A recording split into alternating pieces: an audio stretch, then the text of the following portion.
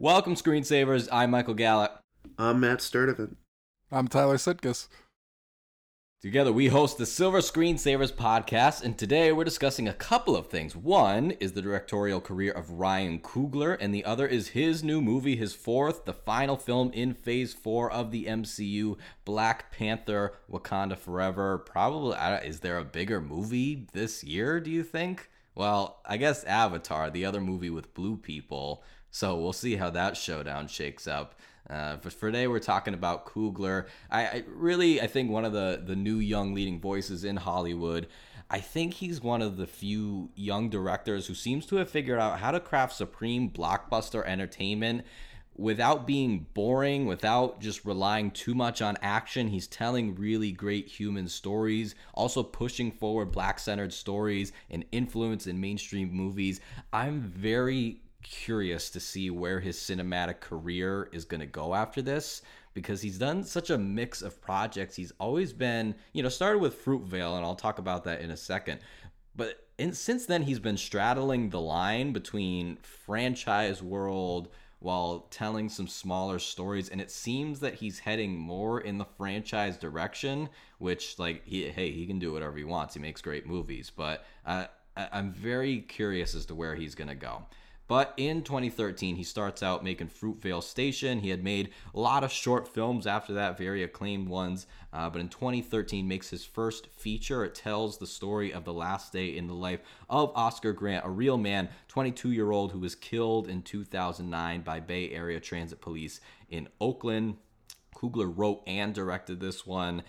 It has a really interesting framing device. Starts with the real footage of Oscar Grant at that train station being killed, and that's the clip that we would see on the news, right? Citizens would see on the news. It would be like, however many, a few minute segment, and then we would move on. But the rest of this movie, it's so humanistic. It's this intimate look at the person that Oscar was. Again, and it's a fictional version, so it's not like it's a documentary about Oscar's life, but it's a fictional version about what he was like, inspired by his real person.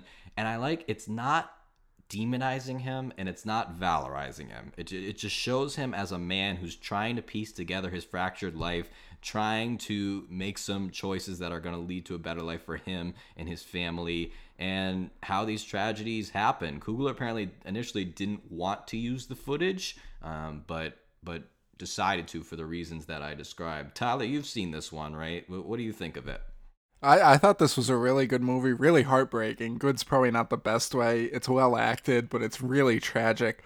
But it like you said, it just humanizes, we see the story of this person getting killed, and that's kind of all you get of their life, is that last moment. So this one gives you that look into their life, and Michael B. Jordan is phenomenal in this as Oscar Grant.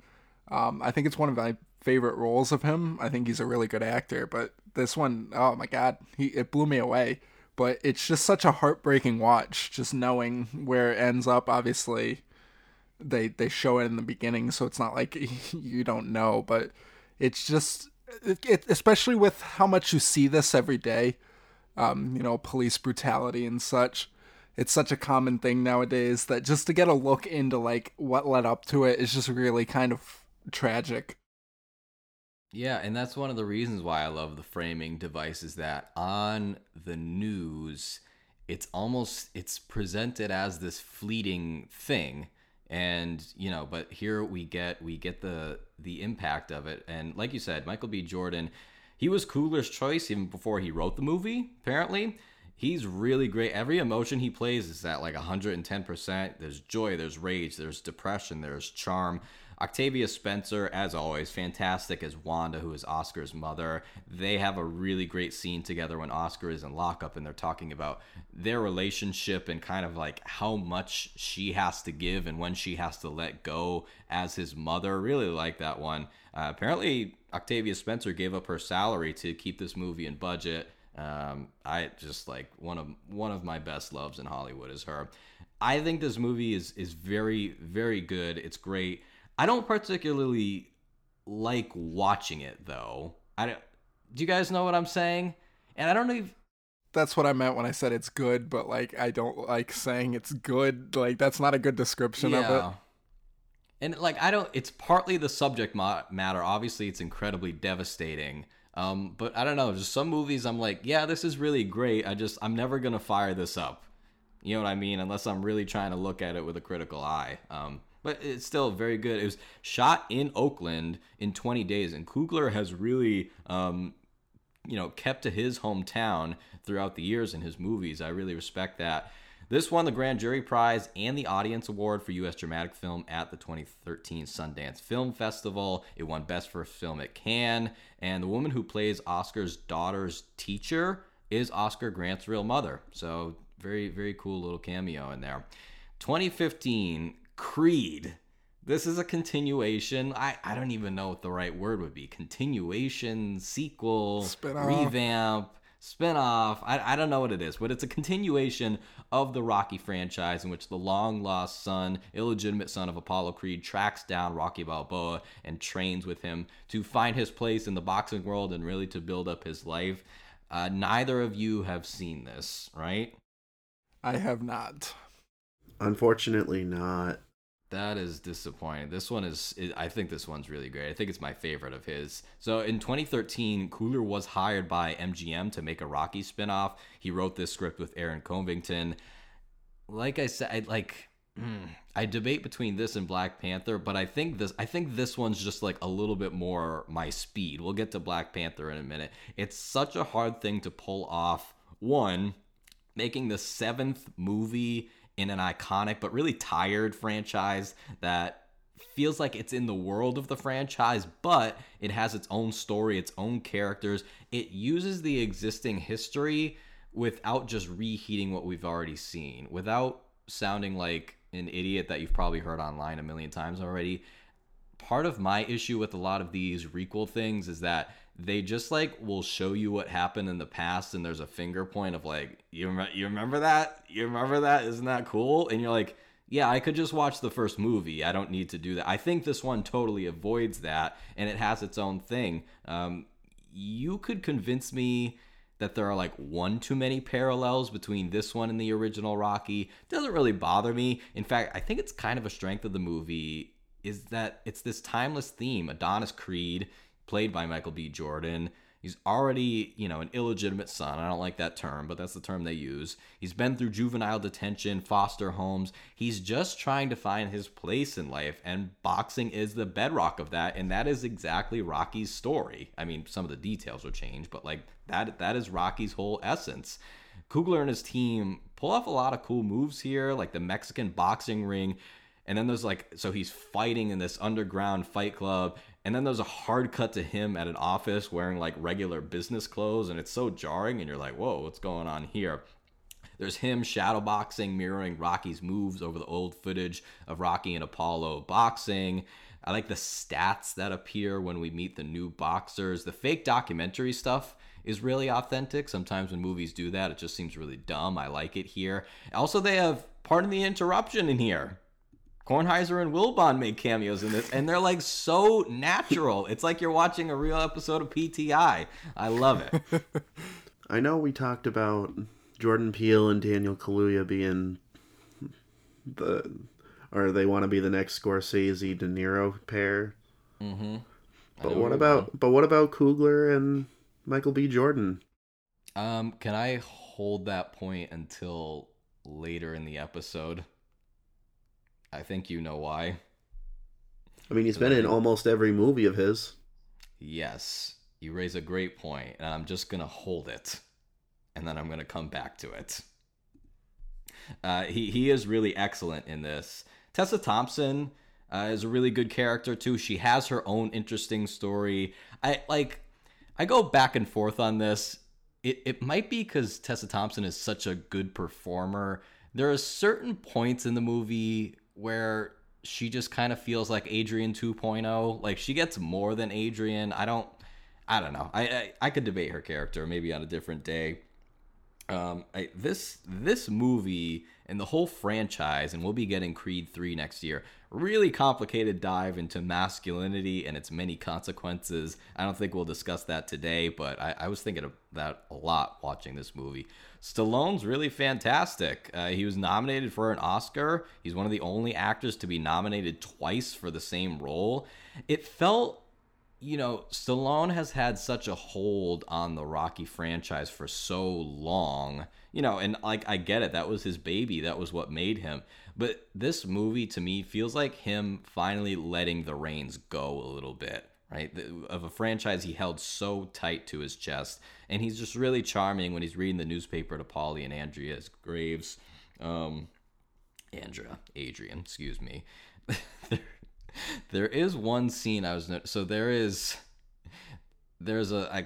really a sex scene, but like a start of a sex scene between Jordan and Thompson, and then it ends with like a turtle watching them do it, and then it's like a hard cut out, and I'm like, what the hell? I thought the weirdest scene of this movie was when Stallone turned to the camera and said, "We need to stop the producer of the Rocky films." Yeah.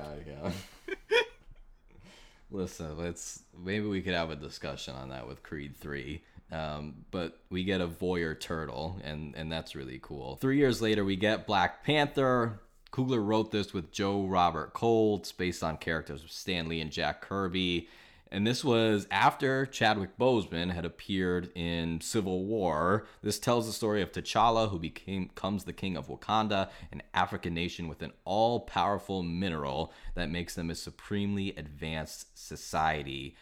I find that this has a really interesting history. Wesley Snipes had planned to make one all the way back in the 90s. I think he would have been such a great Black Panther. I would love to rewrite history and see that. Apparently Mario Van Peebles was attached to this. John Singleton was attached to this. It's too bad, but I will say what we got was quite fantastic. Matt, what do you think about Black Panther, the first one? The acting was good. The story was compelling. It's just a lot of fun. The action is good. I pretty much liked everything about it. Tyler, what do you think? I think this was back when, at a time when like the MCU felt like a big event. Every movie felt like an event. Now it just feels like a chore because we're just hit over the head with so much from the MCU. And like this was just one of the top events of this series. Like this was the highest of the highs, one of. And I just thought it was phenomenal. I think I saw this 3 times in theaters. I really loved this movie. Chadwick Boseman was incredible as this character. I'm so sad he didn't get a chance to finish it, but learning after the fact that he played this character while going through such a horrible health battle is incredible. Like my respect for him is insanely immense. And he gave such a iconic performance that I get the recasting, the people that wanted to recast the role, but it was just, he was that role. Like I couldn't picture someone else in that role. So I do understand both sides, but it would have been odd to see him a different actor play that character. But just everything. Michael B. Jordan was good in his role. Daniel Kaluuya in it briefly. Just incredible actors. Such a great cast for this movie, and it was just such a fun movie. I loved it. Yeah, and just the cultural impact was really incredible. I'm not one, as much as I'm obsessed with the Oscars and award shows and stuff, I'm not one to say, oh, because this won an award, it's a good movie.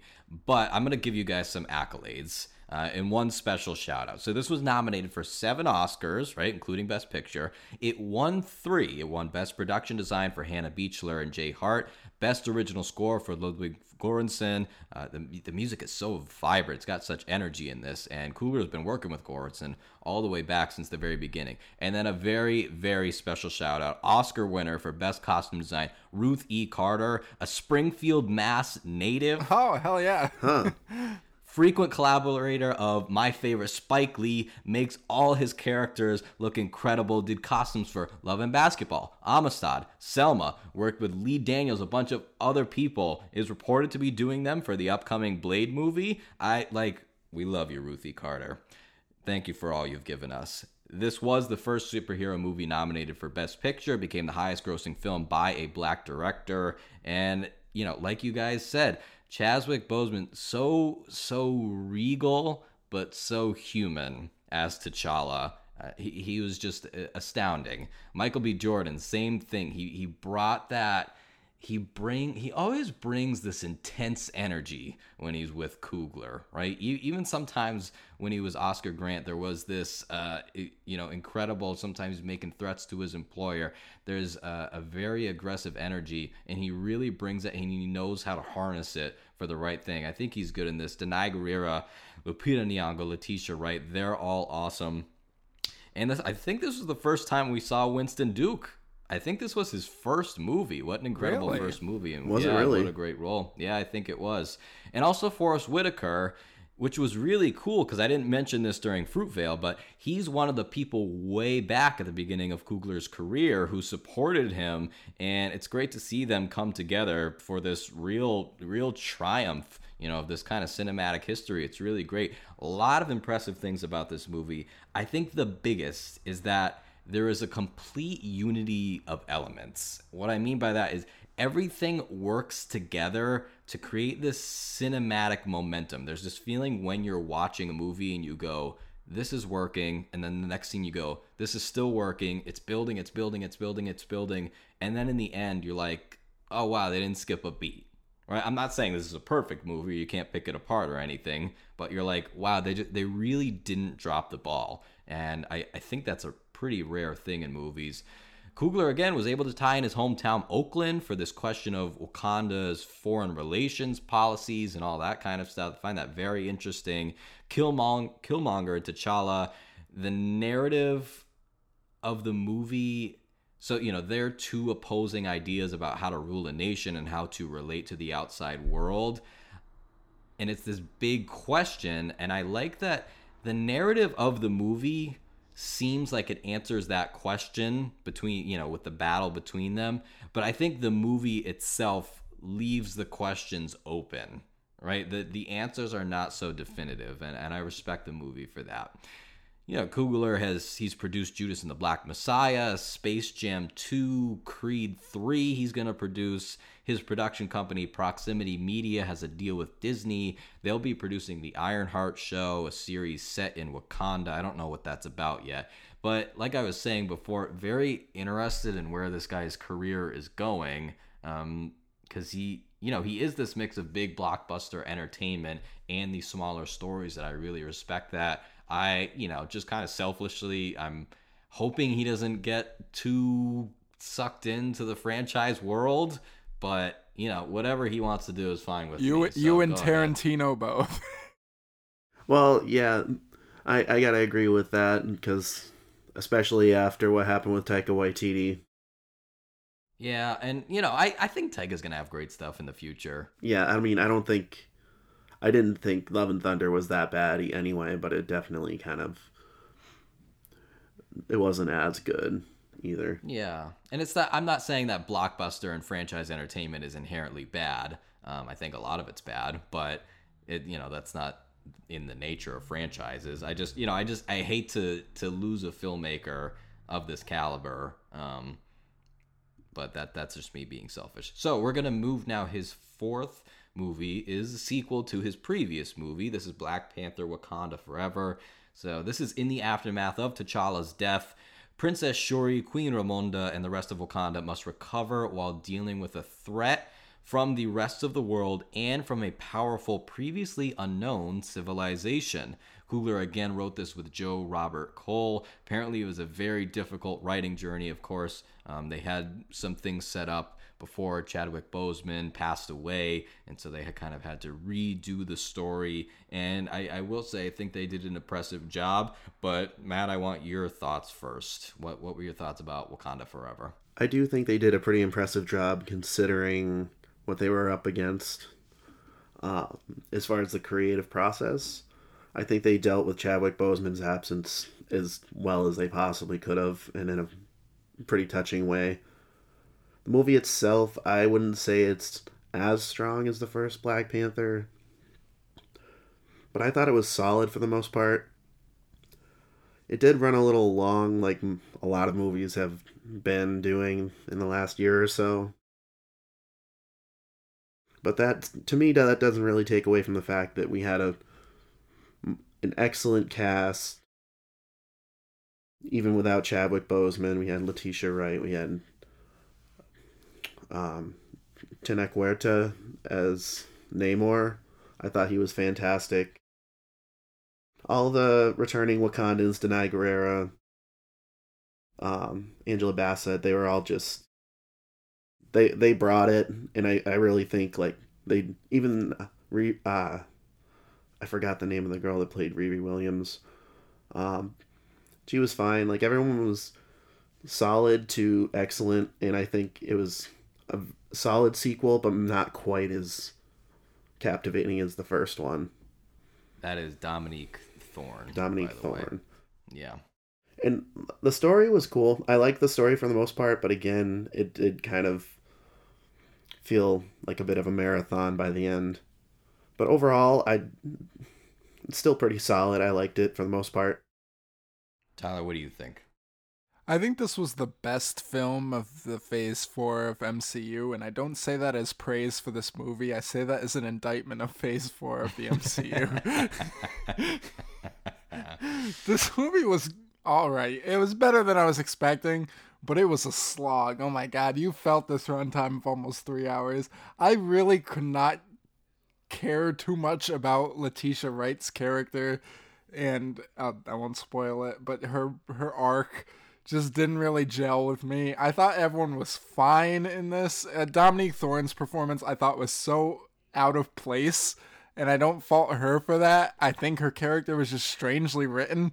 Like, she just did not feel like she belonged in this movie. And her suit looked awful. I hated the suit they gave her. Oh my god, it looked terrible. But just all in all, this movie was alright. I don't really have much to say about it. It was not that, like, it never reached the heights of the original Black Panther, and I think that was kind of its undoing. I don't think it's their fault because of, everything Chadwick Boseman passing. They had to rewrite the whole film, and they did a decent job. I will say the Marvel opening credits of just being Chadwick Boseman when it did the Marvel thing, that got me. That was really touching. But like outside of that, I just felt like this movie lingered in his shadow too much. Like they just kept coming back to him. And I get you kind of have to, but I felt like it dragged a bit. I'm gonna probably be in the middle of you guys. I have very mixed feelings about this. I think the story has a lot of great dramatic elements. But it doesn't fully develop any of them. The strongest point for me was the relationship between Wakanda and Talokan. I really like that conflict. Two nations with a common enemy, right? This kind of white Western world. They have just enough shared interest and just enough conflict to either be allies, excuse me, or enemies. Right, it has stuff about what a family and a nation does when they find themselves in a circumstance they never expected to be in. And we get this relearning of history, right? The Wakandans have to learn that they aren't the only ones with vibranium. There's another advanced civilization out there. But this movie, I can critically compliment it all I want. It just doesn't feel like it works. It's not terrible, but Tyler, like you said, it just doesn't have that energy, that unity of elements that the first one does. And I think part of that is just there wasn't as much novelty this first time, because the first time we were heading into Wakanda for the first time, we were meeting the characters for the first time, but it just, this one, I feel like we didn't even feel like we were in Wakanda, and that's like a silly thing for me to say because it's a fictional place that I watch on a screen. Yeah, please do. Can I just comment on that? I do want to agree. I meant to bring that up, but I forgot. So Wakanda was so vibrant in the original one. Like it felt like this uncolonized African nation where like African roots took hold.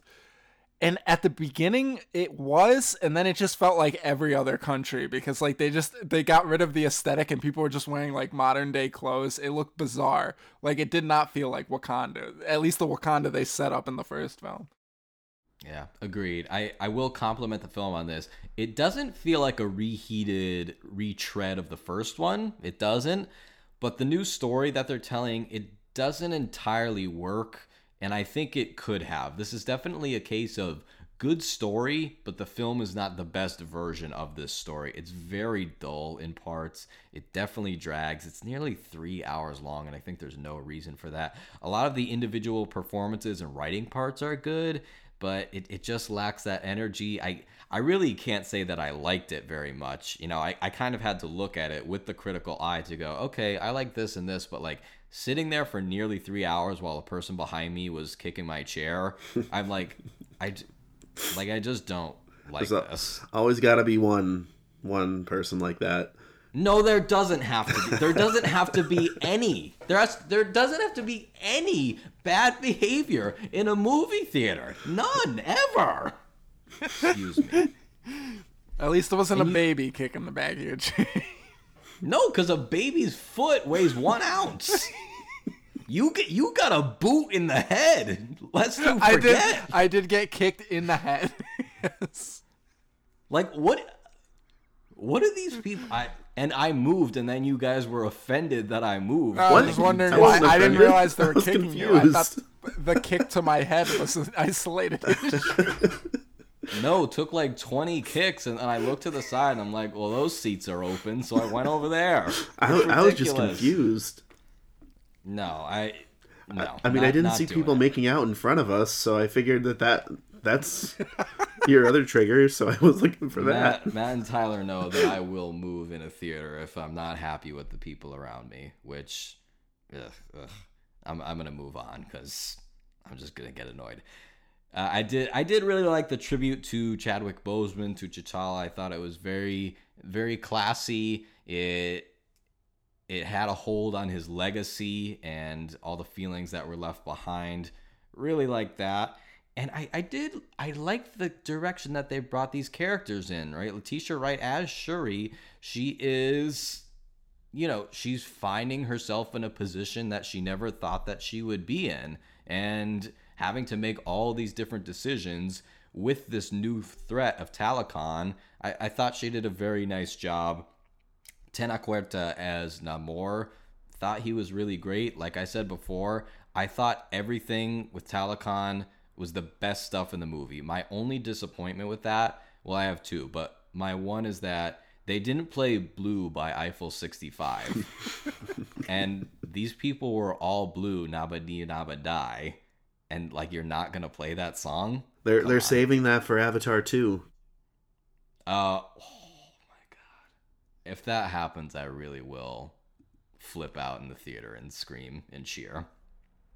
And you know what I did? My other like kind of real disappointment with Talokan is that I found like the city itself of Talokan a bit underwhelming as far as like visuals and production design. Maybe I'm just spoiled because I see all these kinds of like big visual effects stuff all the time. I was just like, I don't know. I want a little bit more out of this. It was definitely good. It was very good. Not as much as I wanted. They ran out of money paying minimum wage to these animators, these CGI workers. Sorry. Well, not every movie can have Cyrano level production design, okay? So. No, not many. I would never, ever judge a movie against Cyrano because it just wouldn't be fair. Keep waiting for Cyrano to stream somewhere. Sorry for everyone who's tuning in to listen to Black Panther and you have to hear me go off against Cyrano again. I think everyone's here to talk about Cyrano, to be honest. That would be amazing. I feel like one of the problems with this movie is that it felt like they chopped it up so much and like some bits were left in that just like, for instance, Michaela Cole is in this and she's a wonderful performer, but she seems like this new character. She's got these new cool weapons, but it just seems like a cameo instead of an actual part. And it felt like a couple of things happened with that in the movie. There was just like too much going on. Another kind of symptom of that was Martin Freeman's storyline with Julia Louis-Dreyfus. Terrible. Please, Tyler, go off on it. It was so like anytime the movie picked up any steam, they're like, "Oh, you want to know about Martin Freeman's marital troubles with Julia Louis-Dreyfus?" And it just cut in, and I'm like, "Oh my god, I don't care. Like these are not compelling characters. We're not here for this, and you're spending too much time on this." We know why she had to be there, and then he was from the last movie, so it makes sense to put him there. Guys, let's face it. This storyline in a nearly 3-hour movie is the reason that Bob Iger is coming back as Disney CEO. I'll be honest, I didn't understand most of Martin Freeman's like storyline in that the CIA just found a vibranium detector from a random student. I didn't really understand that. That didn't... To your point earlier, Tyler, I just thought that the whole Riri Williams thing was just a way to shoehorn in Ironheart. Yeah. It was just, I understand that like she is an American student and so she would be out of place with all the superhero action stuff going on in Wakanda, but she just felt out of place in the movie. Her performance wasn't bad, but it was out of place, and that whole storyline was it just felt like they were setting up the show. Yeah, 100%. But like, I didn't like the FBI raided her warehouse. I'm like, what is going on? The CIA is using her technology. The FBI's raiding her warehouse. What? Yeah. Well, I mean, it was also that kind of way to, because I feel like without Namor wanting her dead, there wouldn't have been much reason for Wakanda and Talokan to not team up. Which is why I'm wondering, like, the CIA couldn't reverse manufacture this machine. They're just like, this is the only one. We're just gonna have to get this girl to make one, even though she doesn't know we took this one. Yeah, it was not fantastic. I'll tell you who I did think was fantastic. Danai Gurira as Okoye. I think her fight on the bridge with the blue guy, let me just say, love the blue people. The blue people were my favorite part of this. The discount Na'vi? The discount Na'vi. Nah, it's the other way around. The Na'vi are the discount. No, they're much better on there. They're far superior. I cannot. Okay, lame blue people. In case it isn't clear, I have very little favor for the Avatar movies. So do I, but I still think the Na'vi were much better than these guys. Either way, I thought that bridge fight, that was the best. That was my absolute favorite part of the movie. I also thought Lupita Nyong'o did really well in this movie for them not really giving her all that much to do. Like, she had some key scenes, but I just felt her character did not have as strong a role as she did in the first one. But I thought, like, from the very get-go, I was, like, buying what she was selling. 100%. I'm surprised I actually didn't mention her sooner, because you could put her in almost any movie and I'd watch it. I mean, I did watch the 355 this year. Yes, you did. Lest we forget. We need to mention that Lupita Nyong'o graduated from Hampshire College, represent. Yeah, that's true. But what was I going to say? Oh, I have something to bring up on the bridge fight when we get into spoilers. Let's just drop it now. We're not going to talk about the very end now, but spoiler, we'll talk about some plot details. So if you haven't seen the movie and you don't want it spoiled, come back because we're going to talk about it right now. Looking for a podcast all about nerddom? Want a podcast with an emphasis on representation? The Nerd Alternative is the podcast for you. Join me, Ram. Me, Hassan. And me, Levi. 3 Black British nerds tackling the pop culture we love and sharing why we love them. The Nerd Alternative, a sweet melting pot of all things nerdy. All right, Tyler, what do you have to say? So on the bridge fight, it does the stupid thing that a bunch of movies do, where it's like, oh my god, these guys are invulnerable, we can't defeat them, and then that just stops being true. They can, like, kill them off, no problem after that. Like, why did you set them up to be this strong? And then, like, it doesn't come into play at all later. They're able to kill them no problem later. I will say, who was it? Was that Lake Bell, who was, like, the woman? I think so, yes. Looking for vibranium. When they were in the water and the first one, like, jumps up on the ship, I thought that was pretty effective. I'm like, oh, this is pretty cool. So I think it just make them seem dangerous in the beginning, and then they're like, oh, well, we have to have Wakanda win this. So No, but like it was in that fight too. Like she stabs 3 of them, and then they all get up, and she's like, "I stabbed 3 of them. They should be dead." And then that's like, no worries. We'll kill them with like a gun that like makes a sonic boom or something. I don't know. I mean, they didn't have to have Wakanda win this, technically. I mean, Infinity War, Thanos won. Like, you could set it up where, like, Wakanda's in a tough spot and then have another movie off of it. what would be the sequel name to Wakanda Forever? I feel like films are using forever too soon. It's just Wakanda Forever with a question mark. It could be T'Challa Returns. Somehow T'Challa returned. Like Spoilers Bad Boys for the very life. end. It's not the 4th film. This what I was gonna say is like these blue people, they have their ability to breathe right on their face. You could just shoot that thing and then they're dead. They can't breathe. They have to have the water and like the weird like jock strap on their face. So Yeah. you can just easily take them out with that. Do you think they just ever accidentally swallow it and then they suffocate? Like, oh, I'm kind of thirsty.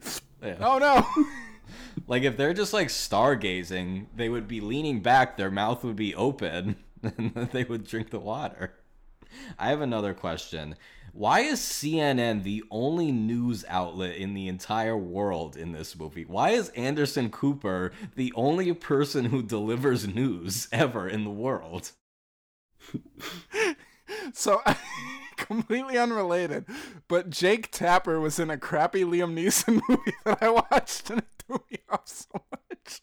I was like, why'd you get Jake Tapper for this? Why are we just shoehorning real news people into these movies? Well, that's like when Gary Tanguay showed up in Knives Out, and we were all like, what is going on? Cameo. Definitely Tony and Mike from PTI. They're the kings. So who's getting a cameo in Glass Onion then? It's gonna be Brian Scalabrine. Yeah, like Wolf Blitzer in Glass Onion. You know, also, just randomly, I'm gonna bring this up. The blue people, the Talocans plan to like fight the world. What happens when they're going to like the desert?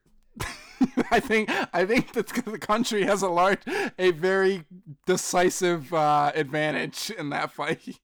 Don't you understand that they have water over their mouths, man? Get with the program. Is that enough to keep them hydrated, even though the sun apparently dries them out? The answer is don't think about it too much.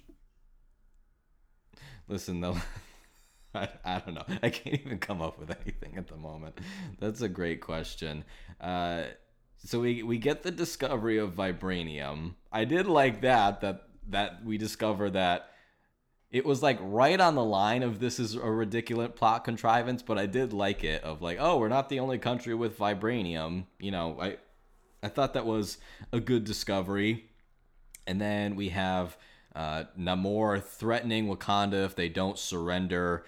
Riri Williams, and he delivers on that promise. And then we get the unfortunate death of Queen Ramonda. I thought Angela Bassett was incredible, as she always is. I don't know if I had a super strong emotional connection to this scene. Did you guys? Not at all. It was sad. I wasn't bawling or nothing, but it was sad. Like this was one of those movie deaths where they're like, "Isn't that sad?" And I'm like, "Yeah, I guess," because you know you're like telling me it is, but like I'm not sad. Like it just didn't faze me that much. It didn't, and I feel like I was thinking about this.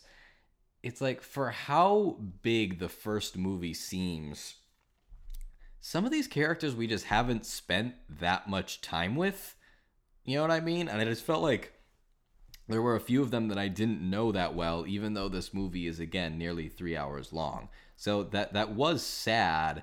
It just didn't hit me in the same way. But I'll ask you guys this. Were you surprised when Shuri goes to become Black Panther and she sees Killmonger instead of T'Challa? I thought that was interesting. An interesting choice. I feel like it wasn't really set up that well to happen. It was like, but like I think I was surprised more so because like they didn't give any sort of indication that she might have this piece of this like piece to her until they show that scene. If that makes sense. I agree with you. I thought it kind of felt hollow when like these characters didn't even interact in the first movie. Yeah. Like if they had set it up better, it would have been fine. It just came way out of left field for me, and I just motioned to my right. If you didn't notice that, it came way out of left field on this auditory podcast. I met you guys. So, like I don't think it had that much effect, but I was begging. I was like in my head, like, please let her go through with this vengeance thing. But I knew as soon as they brought it up, she's gonna be like, I'm gonna give mercy, and I'm like, no, we've seen you. These characters give mercy so much. I just want to see one character go through with it. And I was Michael B. Jordan stars in a movie called Just Mercy. Get with the program. Well, the problem is, if she hadn't, then they would have killed off Namor. Fine. And fine. And there's too many characters. You can kill them off freely. People complain that Marvel kills off all the good villains. This would have been he wasn't another. That good. I didn't really have that much attachment. Nothing against Tanaka Huerta. I thought he was good in the role. I just didn't care about his character. I liked him. I liked when he was explaining the backstory of Talokan. I thought that was pretty well done. I enjoyed that. So I would have. I'd like to see more of him. I have, again, mixed to kind of a big problem with this final act. If you want to justify Shuri seeing Killmonger as like, okay, her mother just died unnecessarily from an attack that never really had to happen, right? An attack that happened because Shuri refused to kill an innocent person. So, like, okay, if she wants to get revenge and there's a revenge inside her, cool, I understand that. And, Matt, this was what I was talking about before. Now we confirm that Michael B. Jordan has been in every one of Coogler's movies. So this could be an excellent pairing. It's been very good so far. This was kind of more like a cameo, but that was fine. He was good. My issue is the final battle. And there's been a lot said about final battle problems in Marvel. And I think it is a big problem because this one especially, they wanted to have it both ways. They wanted a story about peace and mercy and not choosing to be violent, but they also needed a big final fight where a bunch of people are punching each other. And, those things just didn't really seem to coexist, right? It was fine, but again, and maybe I'm stupid for having an issue with this in this genre, but it always has to be about beating people up. It always has to be there. Right? And I understand it's superhero, but it's like the final conflict always has to come to violence before somebody realizes, oh, this isn't the best way. And then, they resolve it somehow else. This one really just felt to me a bit contrived of like, okay, well, we need this big ship thing and the blue people are going to be beating up the Wakandans, but we also need Shuri to learn that violence is not the way. How can we have both? What's the lamest thing, when you have this person who like you killed your mother in front, which she says she drowned her in front of me. No, you didn't come in till after she was drowned, so it wasn't in front of you, first of all. Oh my God. That's reaching. Okay, that is such a reach. I was like, I literally when he in the theater and she's like, he drowned her right in front of me. I'm like, no, she didn't. No, he didn't, because you weren't even in the room when it happened. All right. So if you were in the Wakandan court and she was like, she said, he drowned my mother in front of me, you would have been like, I don't think you were there. She was drowned before you got there, actually. I saw you. You were sending a text while she was drowning, and then you turned around. Wow, what a criticism! Anyway, I'm proud of you. What I was gonna say is when you're fighting someone who murdered your mother and like you're full of vengeance, you're impaled through the gut with a spear, you're like, you know what? I just saw a vision, so you know what? Let's make an alliance. It felt so cheap. And it was just too quick. It was. It was way too quick. Like, she put him in a microwave. She turned the ship into a microwave to, like, try to kill him. And then was just like, let's go. Peace up, homie. She literally turned him into, like, the little old crisp of a lady in the chocolate episode of SpongeBob. And then she's like, no, let me not go all the way. It's all good. It's all good. You're fine. My question is, when he got his wing ripped off of his ankle, do those grow back? Or is he permanently grounded? Oh, that's a good point. Well, that brings me... So, during this 3-hour movie, my idea was that he has little wings on his feet, right? Why don't they just lure him towards the sun, and then he'll be Icarus 2.0, and then he'll just fall, and that'll be that. That just seems like the perfect plan. Well, you know what was dumb about this is the dumb Iron Man suits that they gave, like, the Dora. Those were bad. Those I was just about to terrible. mention that. Like, what a dumb plot device. Let's turn our fierce fighters into Iron Man. Like, what? And the Ironheart suit looked like garbage. It was so badly CGI. It looked like a crappy Power Rangers suit. Like, the worst Power Rangers suit imaginable. How, Marvel? How are you letting that happen? I will not take this Power Rangers slander, especially That's fair. after the tragic passing of Jason David Frank, okay? I said it's bad for Power Rangers. It doesn't even reach the heights of Power Rangers. That's And you know better. what was it just didn't even fit in with the visual style. It Not stood at out all. so much. Looked It was terrible. But also the water grenades were the dumbest thing. It just sends water. What? Like, it's a boat. You're just sending water at a boat. Like, it's not how water. But it's strong water. It's strong. bad. Listen, water is the most powerful force in the world. You Come on, think? man. I was hoping for a scene of, like, Namor, like, flopping on the beach like a fish, and they had to, like, put him in the water. Hey, let me get you back in the water. It's like that episode of SpongeBob where he's in Sandy's dome and he's, like, tried out.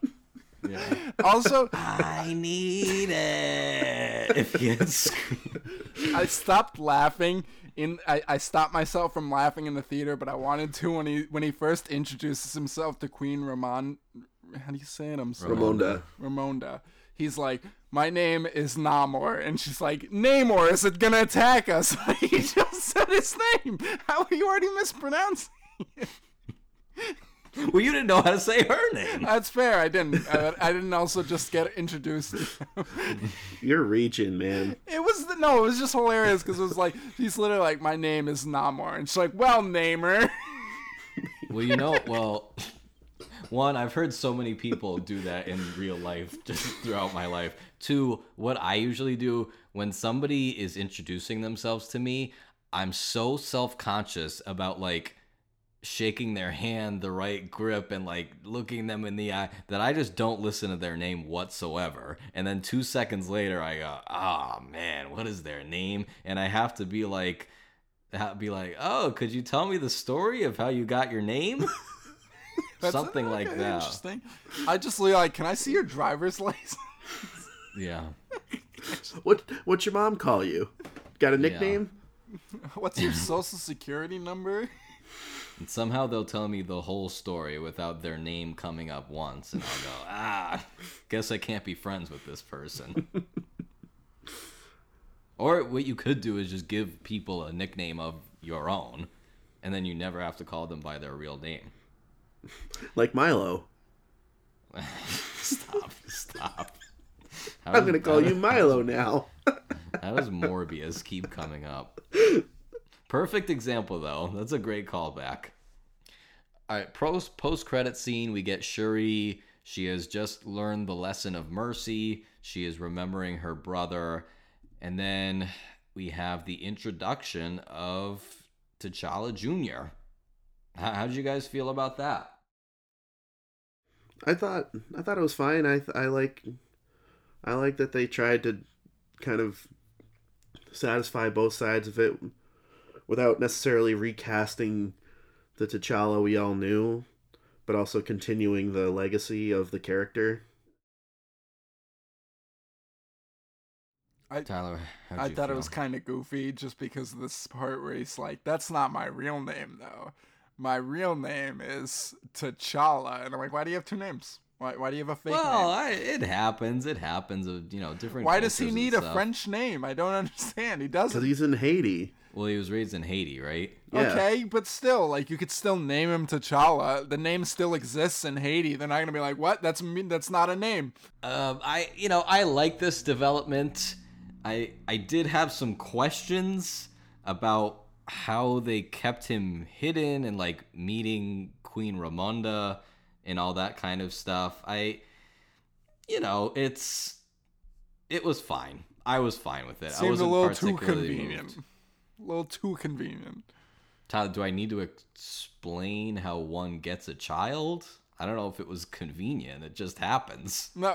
Did we need the to fact see that he the? exists Did we need to in see where the secrecy. conception happened? Like, No, in secrecy, the fact that he exists was a little too convenient. I don't disagree, especially like coming in at the very end like that. Yeah, wasn't the best. well, but they set up that there was some kind of secret earlier in the movie. yeah, it's just when it happened, when it dropped, I was like, oh, this is nice. Very good performer, the kid. Hopefully get to see him again. I do want to ask you guys, we're done with phase 4. So I do want to run quickly through the films and see what your guys' overall impression is. Tyler, hold it back for a second. I'll give it a second. So here's what we got in phase 4. For movies, obviously a bunch of TV shows, but for movies, Black Widow, Shang-Chi, Eternals, Spider-Man No Way Home, Doctor Strange in the Multiverse of Madness, Thor Love and Thunder, and now Black Panther. What would you guys say is the best here? Actually, are we all in agreement that Spider-Man was the best?